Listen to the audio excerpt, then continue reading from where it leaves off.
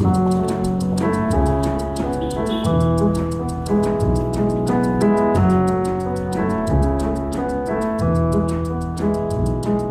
everyone, and welcome to Everyday Sublime. This is the podcast that sheds light on a full spectrum spirituality. I'm your host, Josh Summers, and I'm very happy to have you here with me today. Okay, in today's talk, this is a Dharma talk that I gave last week. I released these 1 week after the event. But today's talk is called Improvising Through Fear. And in this talk, I continue to try to create a bridge between the pedagogy of jazz and the way I've been thinking more and more about practicing and teaching meditation. Specifically, what are the skills of improvisation that a jazz musician cultivates, and how can those same skills support a creative and improvisational approach to spirituality? And in this talk, I draw on my experience in teaching mindfulness to a sports psychology course at Boston University with my colleague, Dr. Amy Baltzell.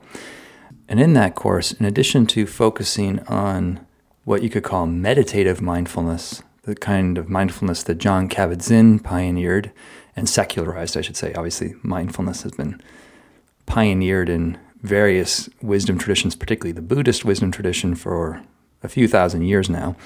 But Jon Kabat-Zinn secularized that, and we in the course we draw on his pedagogy, but we also include non-meditative mindfulness that Ellen Langer pioneered for the last 40 years at Harvard. I released a talk, my interview with Ellen Langer last week, and if you missed that, please go back and listen to that, because she is increasingly, again, I should say, as I'm coming full circle here, Ellen Langer's approach to mindfulness, I think, is a wonderful addition and infusion into any meditative path that you might be on. So I'll be I'm starting to bring that in a little bit in this talk, this sort of active noticing of new things that Ellen Langer speaks to. And then I also put that in context with something that Carol Dweck refers to as mindset, specifically the differences between a fixed mindset and a growth mindset. And how really, regardless of what we're doing in our life, we want to be in a growth mindset so that we learn to tolerate and work with quote-unquote perceived mistakes, so that when we feel like we make errors or have difficulties or get out of our comfort zone, we don't collapse into a sense of failure, but we actually welcome those opportunities and learn from them. That's what growth mindset's all about, learning to tolerate and work with mistakes and turn them into great learning opportunities. So in combining Carol Dweck's work, Ellen Langer's work, contemplative mindfulness, non-meditative mindfulness, my argument is that if we bring these all together into our contemplative journey, we will develop the skill sets that a jazz musician has so that we can play through the fear, the difficulties of our being with an improviser's skill, adaptability, and ultimately flourishing. So that's what I'm trying to get at in this talk. And I'll be speaking more about this theme more and more in coming weeks. But before I give you the talk, I just want to say a warm welcome to anybody that's new to the show. It's great to have you here. I hope the content of this talk or any of the talks or interviews is supportive to you in your practice, and I hope you enjoy it. If you've been listening for a while, if you've been coming along and you have really benefited and appreciate what we're doing here or what I'm trying to do here with the show, I encourage you to consider, if you're able, please supporting the show. This is a free podcast, and I don't have a Patreon account, but there are a few simple ways that you could give monetary support to the work that Terry and I are trying to do. Those are listed in the show notes, but you could take a class with us online for $10. You could buy the meditation book I co-wrote with Michael Brooks for $10. You could take any of the sort of continuing education courses that Terry and I put together for yin yoga, traditional Chinese medicine, meditation, and yang yoga. And if you get really hooked or hip, as I'll be saying, if you get hip to what we're doing, you could consider becoming a member, which would be at a starting fee of $25 a month, which would give you access to our live classes each week. We have 4 classes each week that are live, and those classes, if you're not able to attend live, they get recorded and put into an archived library on my site for viewing and study anytime that suits you. So those are some simple ways to support us, and we very much appreciate you and your help if you have or if you're considering it. So thanks again. And of course, taking a class with us is not the only way to give monetary support. A simple non-monetary form of support is to share the podcast with a friend or through your network if you find anything that I'm speaking about valuable. So thanks again so much for that support, and I hope you enjoyed today's talk. Now, without further ado, here we go with Improvising Through Fear.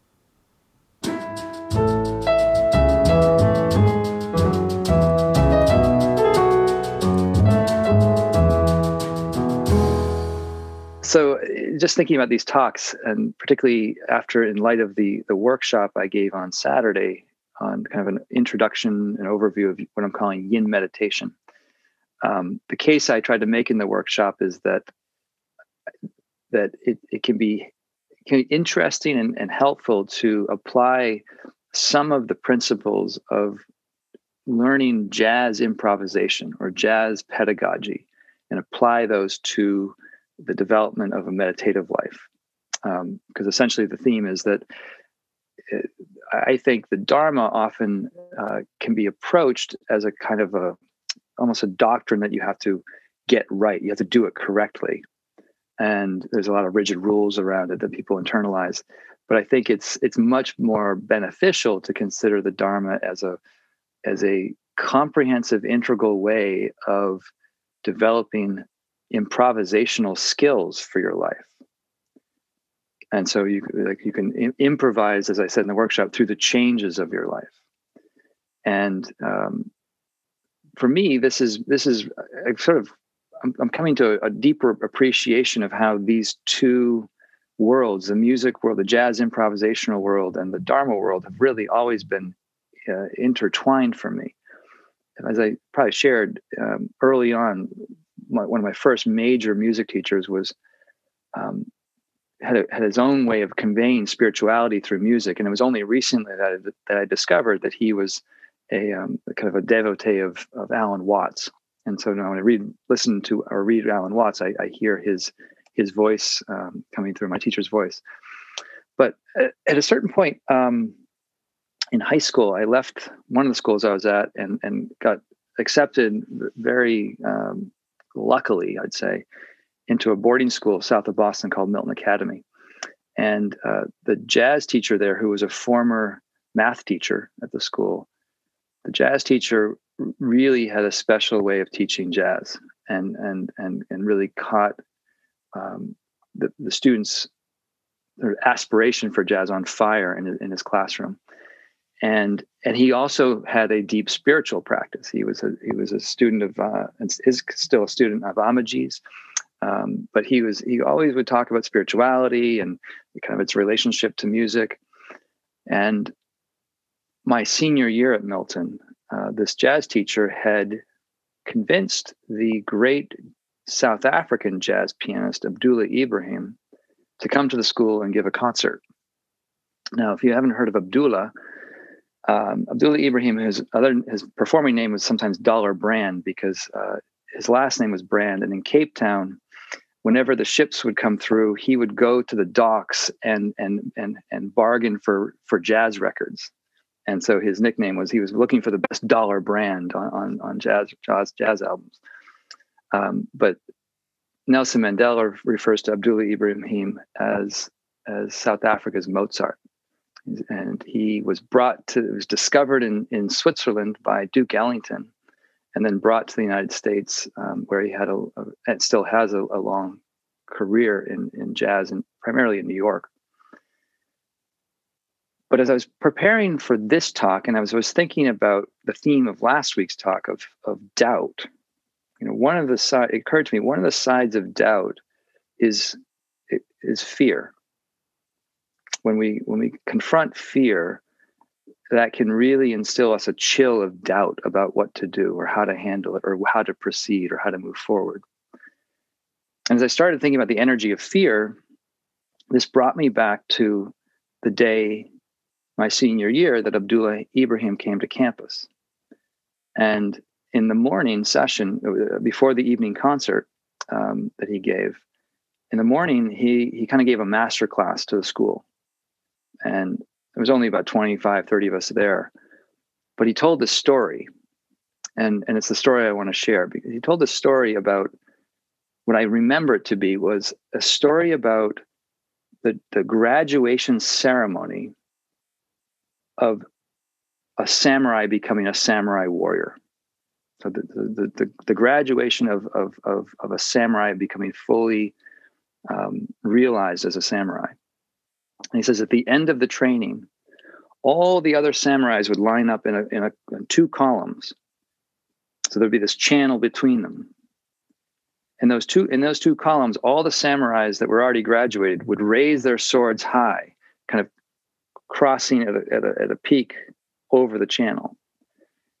And the samurai graduate to be would need to pass through that channel of these samurai warriors. And the way Abdullah described it, he says, so the samurai to be faces this condition of intense fear. If he so much as slips up just a little bit, all the other samurais are commanded to bring the sword down, because this samurai is not fit to take on the mantle of that role. But he said, if the samurai to be is able to pass through that channel of intense fear, on the other side, they'll discover bliss. They discover bliss. Now, when Abdullah told the story, I don't remember if he explained each phase of that bit of the story, but what he did say is he compared it to the jazz artist. And the jazz artist opens up to, a melodic and harmonic landscape and has to spontaneously improvise something that's compelling, moving, deep, profound, joyous. And as jazz artists do, they often go right, as my friend Aaron Goldberg would say, they go right to the edge of the cliff and then bring it back. So they're always tempting the danger, always challenging the danger, always going to the edge of their fear and bringing it back. And as jazz artists do, to grow the skills to be able to do that, to create spontaneously on the fly, something that's both musically moving and powerful, requires tremendous amount of training to get to that point. And as I've shared in the past, that was something that I kind of ran aground because my ear training was so low. My oral skills weren't very good. But the idea is that in through a practice, and this is the connection I want to make to the Dharma, but with a practice, with a consistent practice, like coming together here, talking about it, and really I'm trying to think of these Dharma talks as Dharma sessions, where I riff on something, and then you get to riff on it in your practice a little bit, and then we get to jam about it and discuss what it's like. But in our practice, our Dharma practice, we're in a sense refining skill sets that support our ability to improvise through the changes of our life. In jazz, the harmonic landscape that moves are called the chord changes, the changes of the song. And as I tried to say on Saturday's workshop, that we are always going to be experiencing change. There's one constant in life, it's change. So how the Dharma practice is a training process for supporting one's ability to navigate those changes in a way that doesn't kind of devolve into a life of fear, reactivity, and collapse even. How do we navigate and embrace the change of life without collapsing? How do we navigate the change of life with wisdom and compassion? So as I was thinking about navigating the terrain of change, and the inevitable fear that comes up, or the uncertainty that comes up with that change.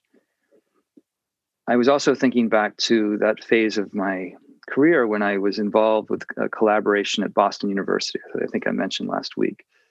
I was working with a sports psychologist in her program to teach people how to apply mindfulness to a variety of different kinds of performance domains, whether it was music or theater or sport.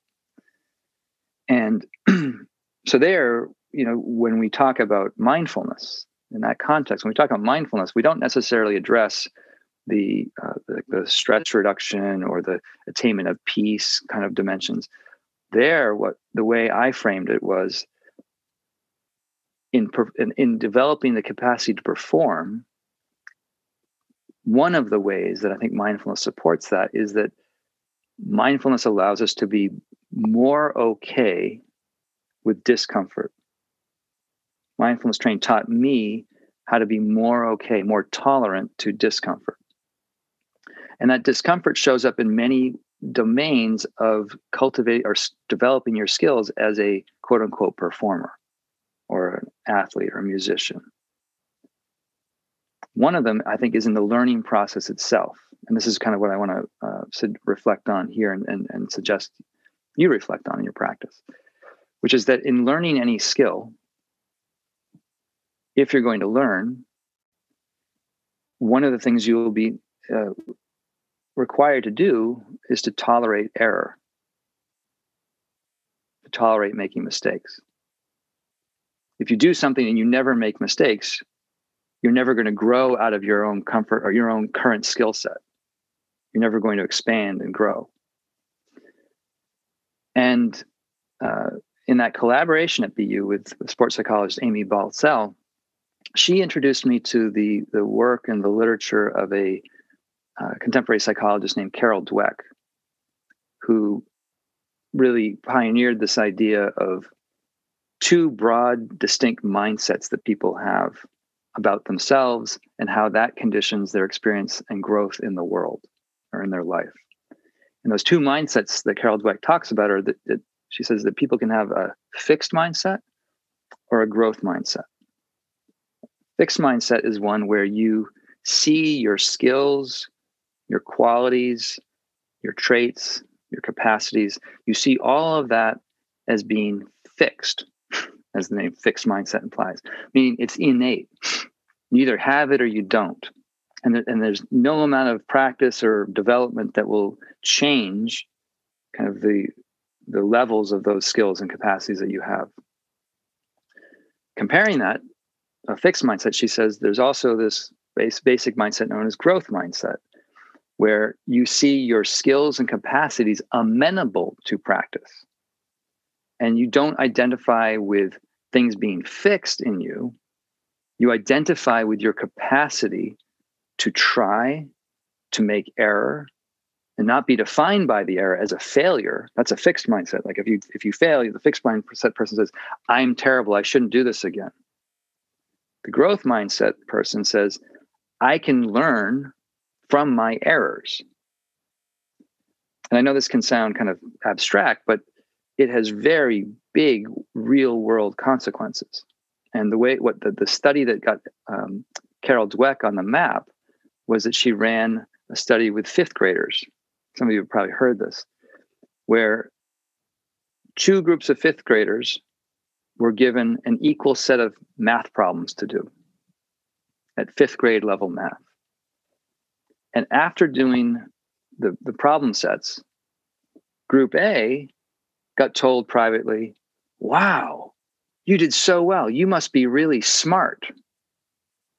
And group B got told, wow, you did really well. You must have worked really hard. So the district says, you got praise for being intelligent, you're so smart, or you got praise for working hard. They then asked both groups, we're going to give you another problem set, they said. We're going to give you one more problem set. Would you want one that's at the same level of difficulty you just took, or would you like one that's a little bit more challenging? And they found on average, those that got praised for being smart I think it was 60 to 70% of them chose to stay at the same difficulty level. Whereas those that got praised for being, for working hard, those that got praised for their effort, they selected on average a higher rate, the more difficult problem set. I'm going to cut this the rest of the study short a little bit, but after they gave them the second problem set, they then went back and gave them a problem set at the same original difficulty level. So where they start, the same difficulty level where they started. And they found that those that got praised for their effort did on average about 30% better than they did the first round. And those that got praised for being smart did about 20% worse than they did the first round. Because the idea is if you get praised for having a trait like intelligence, like you're so smart, what a good like you're so bright, then because that becomes an identity in you, you identify with that trait rather than the capacity to grow. You're fragile to any experience that will threaten the estimation of that trait. In other words, if you get praised for being intelligent, you will avoid circumstances that will make you not look intelligent. And you will not grow, and you will actually contract in a certain sense. So what Amy Baltzell and I were trying to share with our classes is that to grow in any field, in any domain, there needs to be, in some sense, a willingness, kind of a mindset, a growth mindset of sort, that frames mistakes, quote unquote errors, as the vital, necessary part of one's growth and development. And if you're not willing to make mistakes, you're just going to stay at the plateau level that you're at. And this is certainly, I've had many examples with this when I've gone back to practice music. You know, every time a teacher asks me to do something outside of my comfort zone, you know, I get the sweaty palms, the sweaty armpits, the chills, the dry mouth, all the experience of anxiety and fear that come up. But if I've noticed myself, if I'm able to punctuate through that through persistent, dogged effort, the fear falls away, and there is a joyous, maybe not bliss the way Abdullah Ibrahim described it, but there's a sense of internal confidence that I can be aligned with I can tolerate mistakes, I can tolerate looking stupid, or not so clear, or not so good, and learn.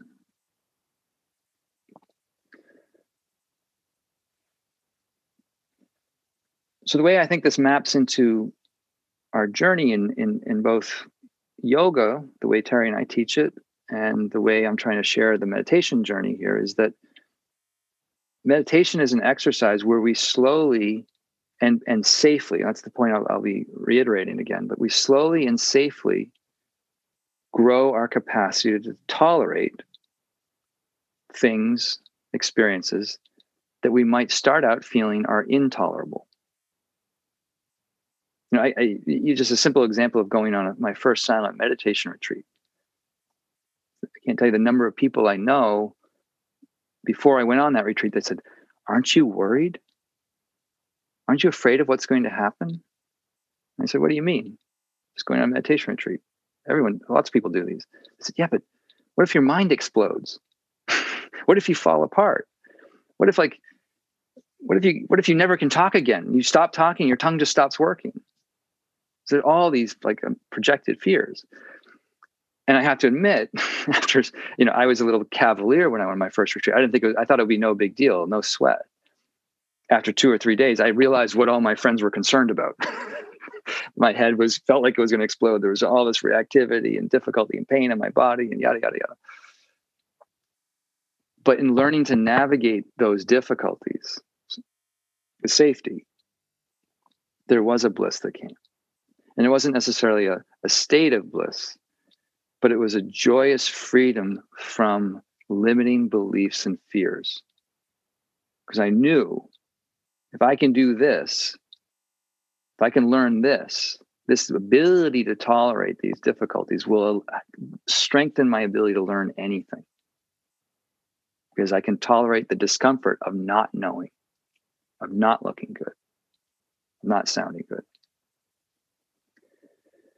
So what I want to just try to weave in now is how the basic framework of what I share around yin meditation, I think, again, gradually and safely develops our capacity to tolerate life more and more on life's terms.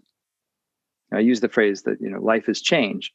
My mother shared me, when she went to her local Vedanta center many years ago, and the leader there, when she was leaving the center, a spiritual center in the community, to go out to California and likely never to return, everyone was sort of really sad, like, how can you go? Like, you're not going to, aren't you going to come back? We're going to miss you. And the teacher said, look, life is change.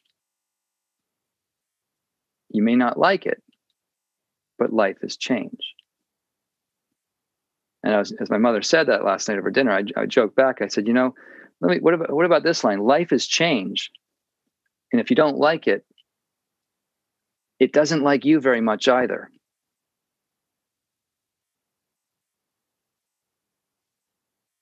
If you don't like change, which life is, life becomes a problem. It's an endless succession of problems.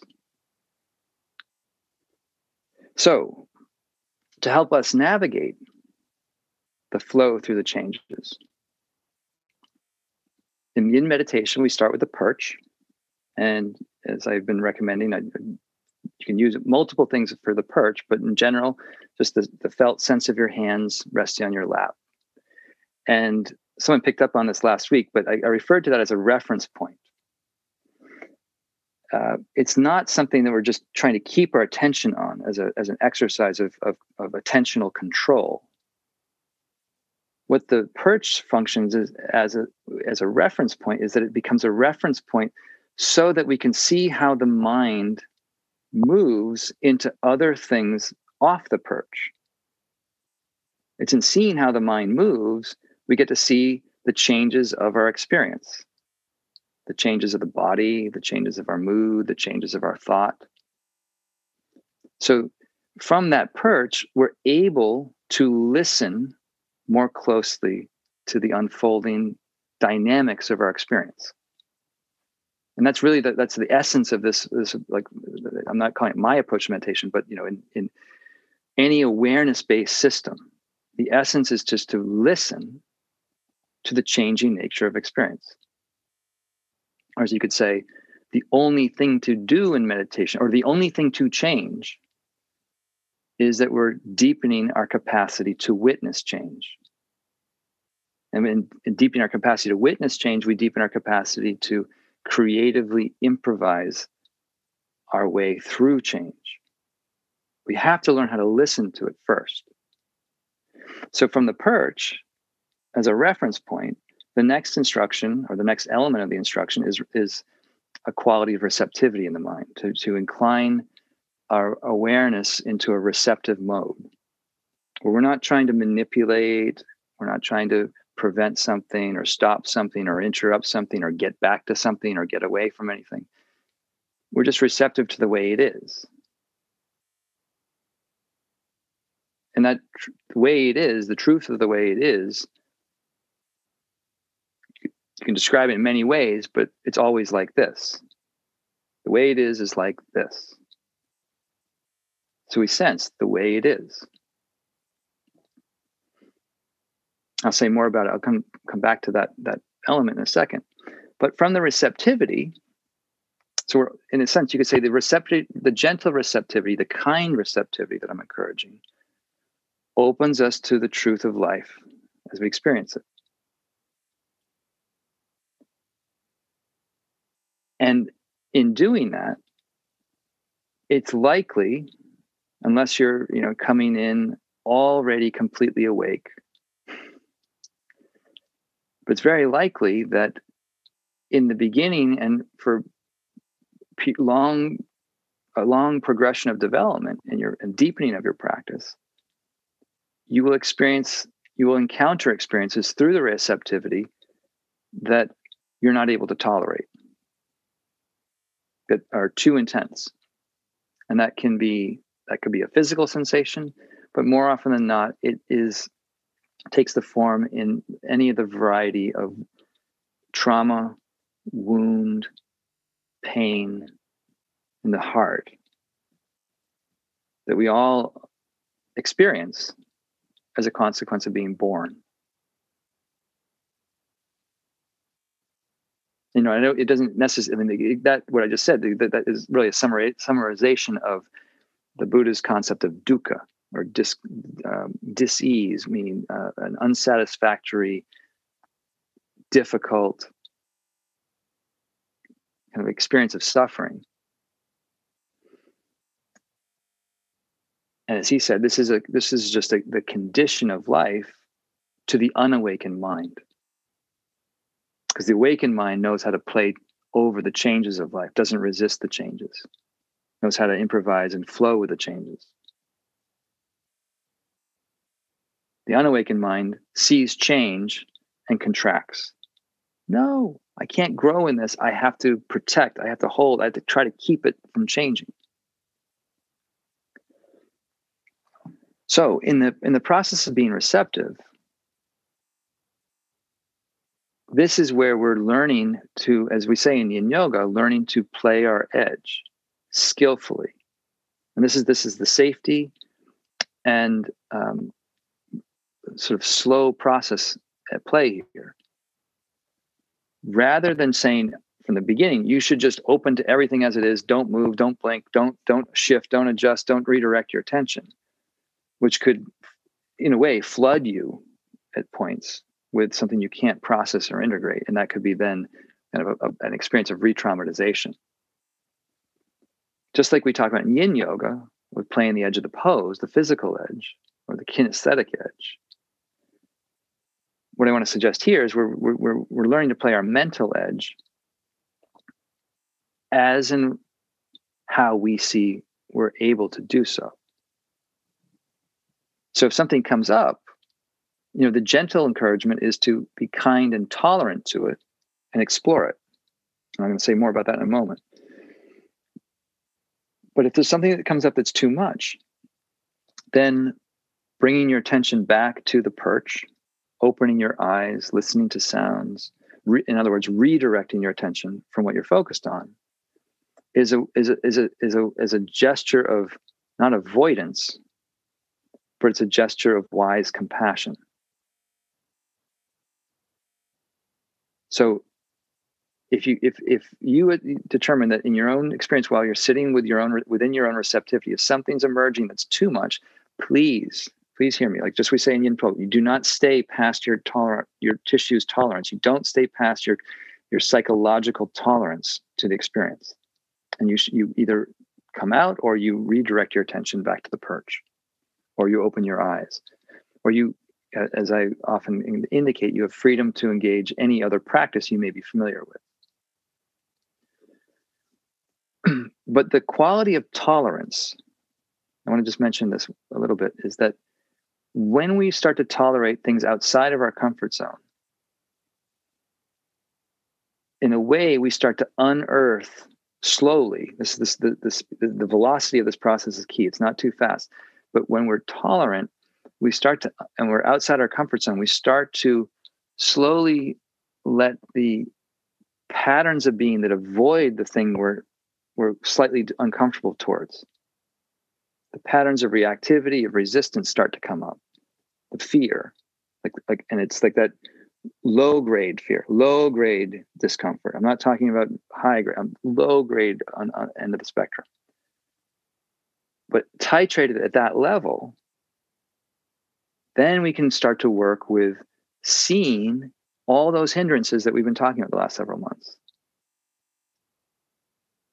on a manageable level, at a workable level. And it's there in seeing the desire, the restlessness, the annoyance, the boredom.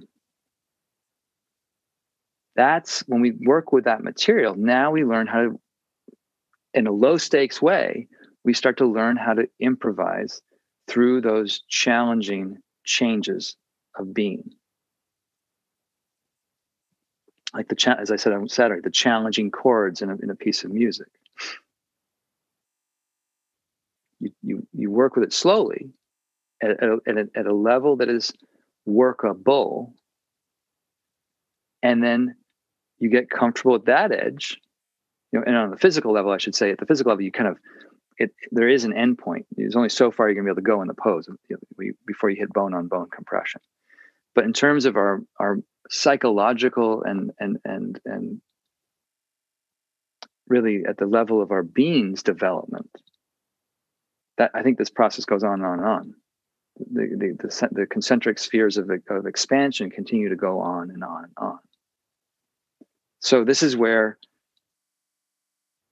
I hope you'll see that it can be fun in a way. We can be playful with playing our edge. We listen, we're sensitive to what's going on, and we're curious. Are we? It's an exercise of compassion. Are we able to be with this? And if we are, the compassion looks into the difficulties at a workable range and starts to understand how it works. And it's through understanding it, through the compassionate energy to understand it, that we start to develop greater wisdom to the mechanics or to the anatomy of these difficulties.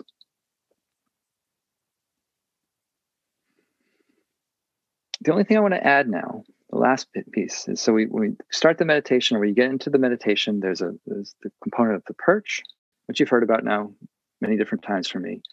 The encouragement to be receptive, tolerant, and permission to play your edge.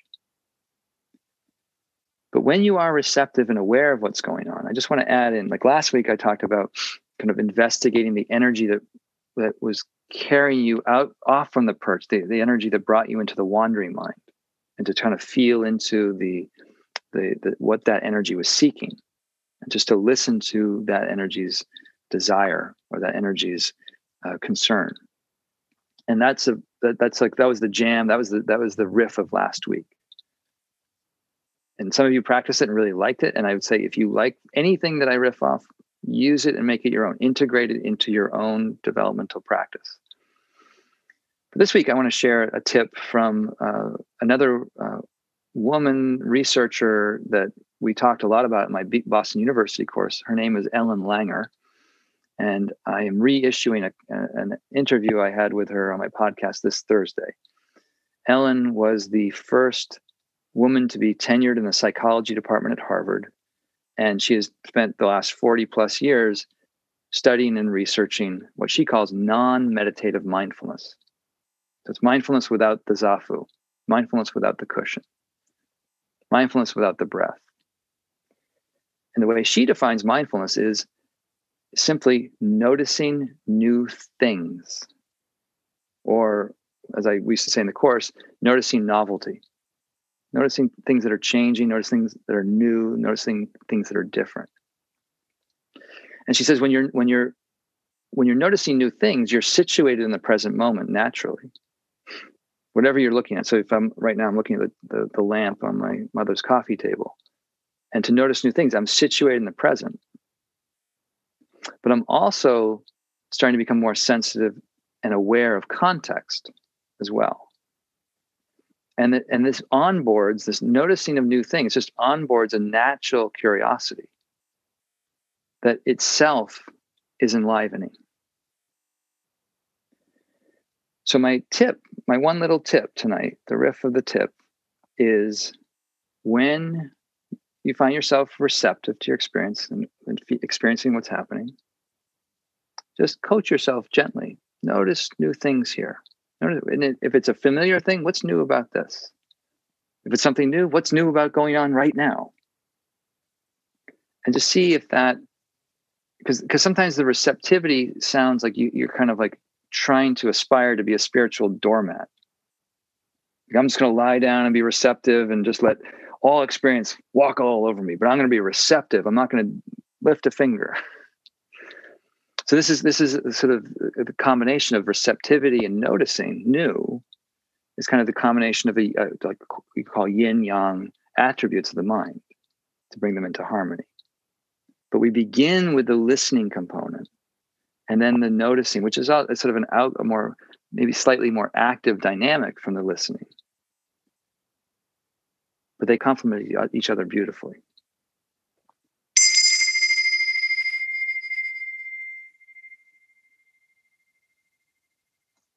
Okay, I hope you enjoyed today's talk. I hope it gives you something to reflect on, and I hope it also helps you access and cultivate capacities for flow, both in your meditation and your life. Again, if you're able to, please consider supporting the show. There's simple ways of doing that are listed in the show notes. You can take a class with us, you can buy a book, you can buy a course, you can become a member. Easy, low-hassle ways of supporting the work we're doing here, and we very much appreciate anything you offer in advance. So thank you very much. Until I see you again, please stay safe, stay strong, keep practicing, and I'll see you very soon.